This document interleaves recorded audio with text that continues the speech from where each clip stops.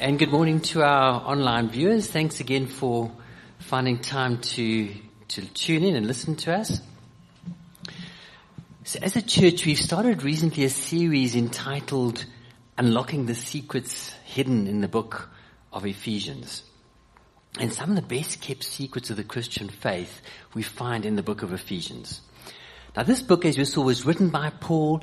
It was written to the Christians in Ephesus, the church in Ephesus, those who love Jesus. And it's a wonderful book. He doesn't correct any doctrine. There's no errors or problems or controversy. He's writing to a strong, healthy church. It's a short book. It just tells us about the relationship with Jesus and the church. And it just reveals to us something of God's purposes and His grace and His goals for the church. And it talks about being mature in the faith and how to imitate Jesus as we walk out our faith. Now, a great theologian once said that once you've read the book of Ephesians, you can't possibly have a private faith. Because Ephesians talks about a church, a renewed society impacted by the church. And as we sang in the worship song, The Fresh Fire, the book of Ephesians is all about fresh blessings, new blessings, fresh society, fresh relationships, the fullness of life in Jesus. And this morning we're going to do part 3 of the series, and it's entitled The Secret of What Christ Has Done in Us. And the passage of scripture we're going to cover is Ephesians 2, verse 1 to 10. Now in this we're going to read that we were rescued from a kingdom of darkness and brought into the kingdom of His Son, of God's Son. And we're going to read that at one point we were without hope. In fact, we're going to get to the verse that Lee read, that we were essentially a corpse without life. So let's read the first 3 verses. As for you, you were dead in your transgressions and sins in which you used to live when you followed the ways of this world and of the ruler of the kingdom of the air, the spirit who is now at work in those who are disobedient. All of us also lived among them at one time, gratifying the cravings of our flesh and following its desires and thoughts. Like the rest, we were by nature deserving of wrath. And the Passionate Translation puts it this way. It says, even though you were once like corpses, dead in your sins and offenses, the corruption that was in us from birth was expressed through the deeds and desires of our self-life, me, myself. We live by whatever natural cravings and thoughts our minds dictated, living as rebellious children subject to God's wrath like everyone else. So the picture Paul paints is bleak and depressing. We were dead at one time like a corpse, void of the life of God, without hope, spiritually dead, far from God. See, the world in its ways and desires doesn't carry the life of God. Now, if you're not yet a Christian, you may want to reason that you're actually quite a nice, good person. And that surely when God draws a line through humanity, you're going to be on the right-hand side of the line. You know, on the left-hand side, on the far left, you'll get Hitler and the serial murderers and like. And on the far right, you know, you'll get Mother Teresa, Mary Poppins, your grandmother. But you somewhere in the middle, a little bit on the right. But the problem is that God doesn't compare us with others. He uses a different scale. And on God's scale, we don't really rank that highly. Romans puts it this way, Romans 3 verse 10, there is no one righteous, not even one. There's no one who understands, there is no one who seeks God. All have turned away, have become together worthless. There's no one who does good, not even one. Everyone's messed up. Everyone has missed the mark that God set for us. And you see, the Bible teaches that God did create a perfect world. And God's own assessment of creation was that it was very good. And Genesis 3 explains to us how we get from the paradise of, unimaginable perfection that God created to where we are now. Man sinned. Man rebelled against God. See, Adam was what we call the federal head of the human race. He represented mankind. So this means as a consequence of his sin, all of humanity was affected. So Adam's sin, the Bible explained, it's as if it poisoned the pond of humanity. And because of his blunder, we all suffer. And man could not allow rebellious man in a perfect world that he had created. So God, in his great love, brought in aging and death. Now that's the picture. So if only we could rip out those first 3 verses of Ephesians, chapter 2. Wouldn't that be great? I mean, dreadful news. We were like corpses, no life, void of the life of God, far from God. So I'm sure you're thinking under your mask that the next time you bump into Bruce, you must remind him to scratch Michael's name off the preaching roster. I mean, how can you start a sermon talking about corpses? But thankfully, Bruce said I must preach from Ephesians 2, 1 to 10, the first 10 verses. Now, let's go to verse 4. And verse 4 contains the 2 most beautiful words in the Bible. Anyone know what they are? But God. But God still loved us with such great love. He's so rich in compassion and mercy. Even when we were dead and doomed in our many sins, He united us into the very life of God. A life of Christ, and saved us by His wonderful grace. He raised us up with Christ, the exalted one, and we ascended with Him into His glorious perfection and authority of the heavenly realm. We are now co-seated as one with Christ. So we were corpses, living according to the lusts of the flesh and the mind, children of wrath, but God raised up Christ and seats us with Him in the heavenly places. Isn't that amazing? And that's how God sees us. He sees us seated with Christ. It's the position of those who accept the gift of salvation. So how is it possible, you could ask? I'll just explain to you about Adam and why through one man who represented humanity, the federal head, all of us suffer.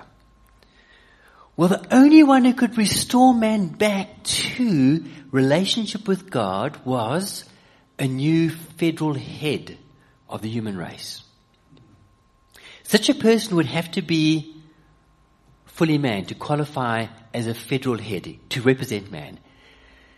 And such a person would also have to be fully God in the sense that never sinned, walked in full obedience with God, walked wholeheartedly with God, and therefore would qualify to pay the full penalty for Adam's sin and bear the sin of all mankind, past, present, and future, by giving his life and dying as a substitute for all mankind. And Jesus, fully man, yet fully God. Jesus was fully man. He was born of a human mother, fully God, because he was conceived of the Holy Spirit and had no inherited sin like you and I have. It says in 2 Corinthians 5 verse 22, one who knew no sin. Hebrews 4 verse 5, Jesus was tempted in every way but without sin. He was fully man, fully God, and therefore he could pay the full penalty of Adam's sin.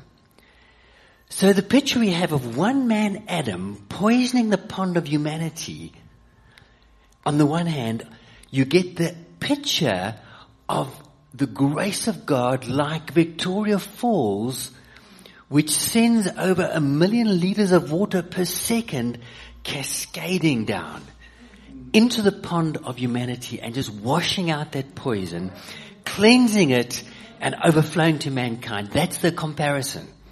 And Romans 5 puts it this way. It says there is no comparison between Adam's sin and the gracious gift that we experience. For the magnitude of the gift of God far outweighs the crime. It's true that many died because of one man's sin, but how much greater will God's grace and His gracious gift of acceptance overflow to many because of the one man, Jesus, the Messiah, did for us. And this free-flowing gift imparts to us much more than what was given to us through the one who sinned. For because of one sin, Adam's sin, we're all facing a death sentence with the verdict guilty. But the gracious gift leaves us free from our many failures and brings us into perfect righteousness of God, acquitted with the words, not guilty. Death once held us in its grip, and by the blunder of one man, Adam, death reigned as king over humanity. But now, how much more are we held in the grip of grace and continue reigning as kings in life, enjoying our regal freedom through this gift of perfect righteousness in the one and only Jesus, the Messiah. That's the Passion Translation, which, those are just two verses I read, Romans 5, verse 15. So the truth that Paul declares is the riches of God's grace towards us in Christ Jesus. It's a scandal of heaven that while we are still sinners, we have this abundant provision of God's grace and the free gift of righteousness. And this is to all those who accept Jesus, to those who confess Him with their mouth that Jesus is Lord and believe in their hearts that God raised Him from the dead. You've got to have something of that power of God that you've got to know that can change your life. And from that moment you reign with Christ. So it's amazing work God has done for us. Verse 7 says the limitless riches of His grace and kindness that was showered upon us in Christ Jesus. What is limitless? Well, there's no limit. The NIV says the incomparable riches of His grace expressed in His kindness to us in Christ Jesus. For it's by grace that you've been saved through faith. And this is not from yourselves, it's a gift of God. Not by works, so that no one can boast. That's Ephesians 2, 7-9. And this is one of the major passages in Scripture for understanding God's grace. His kindness, His unmerited favor, His forgiving love. See, nothing we do can earn the salvation. It's just the gracious gift of God brought to us in Jesus. So no one can boast. You see, the opposite of condemnation is justification, which means to legally declare somebody not guilty. And God declares legally that we have no penalty to pay for sin, including past, present, and future because of Jesus. Romans 8 verse 1, there is therefore no condemnation for those in Christ Jesus. Now it's more than that. So let's say I go to court and I'm a bit of a scabenga and the judge says you're not guilty and I walk out there, I'm still a bit of a scabenga. But what does God do? He not only declares us not guilty, but He clothes us with the robe of righteousness and declares us perfectly righteous in His eyes. See, the secret is that God imputes to us Christ's righteousness. In other words, He sees us through His Son Jesus and He thinks of Christ's righteousness as belonging to you. So it's not only just justification, not guilty, He sees you as perfectly righteous. So salvation by grace is the exact opposite of human effort. It's because grace is just a gift, freely given. And the grace of God means His goodness towards those who deserve punishment. It's God's unmerited favor. So Paul testified in 1 Corinthians 15 verse 10, I am what I am by the grace of God. There's nothing our hands can do to earn salvation. It's not God's grace plus some merit of our own. It's 100% God's grace. The emphasis is on God's hands, what God does. And what do God's hands do? Well, God's hands are rich in mercy. They extend unlimited grace and kindness to us. His hands reach down in great love for us, even when we are corpses, dead in our sin. You see, we don't have to get everything in order first before we accept the gift. You come as you are. And God's invitation to you is just, won't you just give me your heart and my hands will change you from the inside out. I will transform you each new day, more and more into the likeness of Jesus by the power of my Spirit working in you. His hands make us alive. You see, Jesus came to bring us life. It's this freshness. I mean, Viv mentioned the storm, but after the storm, there's a freshness. There's this, just after the rain's fallen, there's this freshness. It's the life. You see, the pursuit of happiness that we search after doesn't bring us joy, because it's not about the abundance of what you possess. The hands of God save us. The hands of God seat us in the heavenly places. He lifts us up and He seats us in heavenly places. And it's almost like an eagle. You suddenly have eagle's eyes and you can see through God's eyes. You can see His perspective. You can see that He created you for a purpose and that you are loved. So His hands do everything. Nothing we do can earn the salvation. And when you look back at your life, you can only reflect on that statement, but God. So Ephesians 2 verse 10, this is the secret of what Christ has done in us. We have become His poetry, a recreated people. This is again passionate translation. That will fulfill the destiny He has given each of us. We are joined to Jesus, the Anointed One. Even before we were born, God planned in advance our destiny and the good works we would do to fulfill it. That's the secret of what Christ has done in us. That we loved and He created us for a purpose and a destiny even before we were born. That's Ephesians 2:10. And Jesus wants us to take hold of everything that He's taken hold of us for. The NIV puts it this way. Ephesians 2 verse 10. For we are God's handiwork, God's masterpiece, created in Christ Jesus to do good works, which God prepared in advance for us.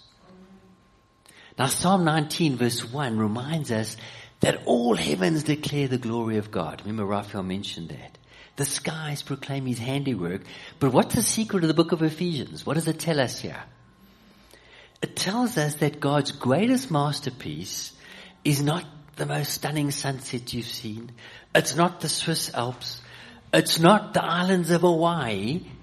But the greatest masterpiece of God, His crowning achievement is you and me. We are His masterpiece. That's what Ephesians 2 verse 10 says.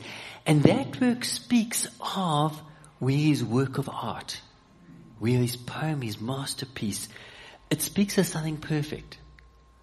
Now when a master craftsman fashions something, what is the end product? What do you get? You get a masterpiece.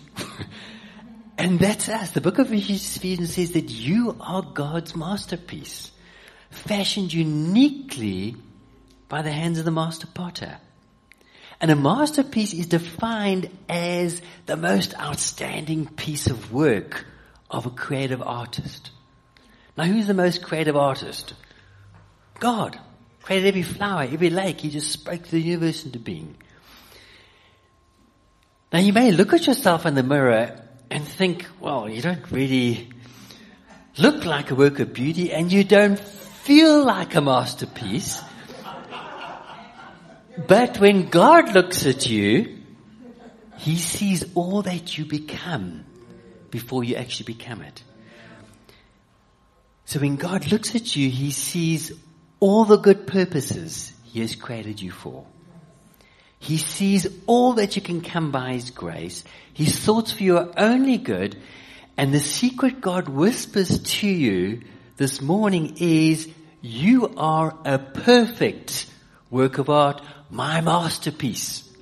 That's the secret of the book of Ephesians. That's how God feels about you. That's what your Creator thinks about you. So let me close with this invitation of God this morning.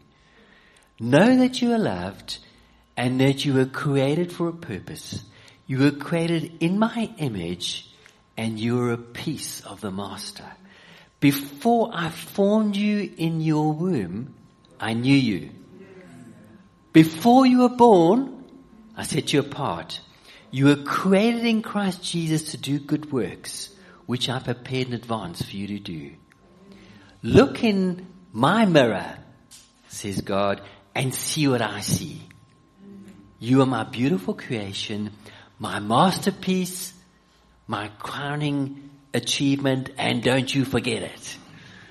So, Father, I just thank you for your word in Ephesians 2, 1-10. Holy Spirit, won't you seal the truth of those words in our heart, the secrets that you have for us there.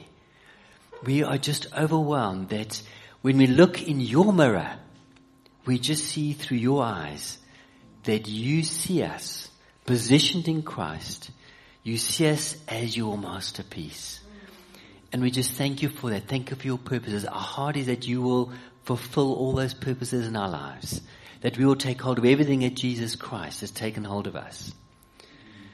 So we just commit ourselves to you. Thank you for your freshness, that you just breathe life in us. Everything becomes fresh because of Jesus. Thank you for the hope, that we overflow with hope by the power of your Spirit. So we just give you all the glory. We just thank you for your incredible work in our lives. In Jesus' name, amen. Thank you to all our online viewers for joining us. Thanks again for taking the time just to tune in. And we just pray you'll have a blessed day.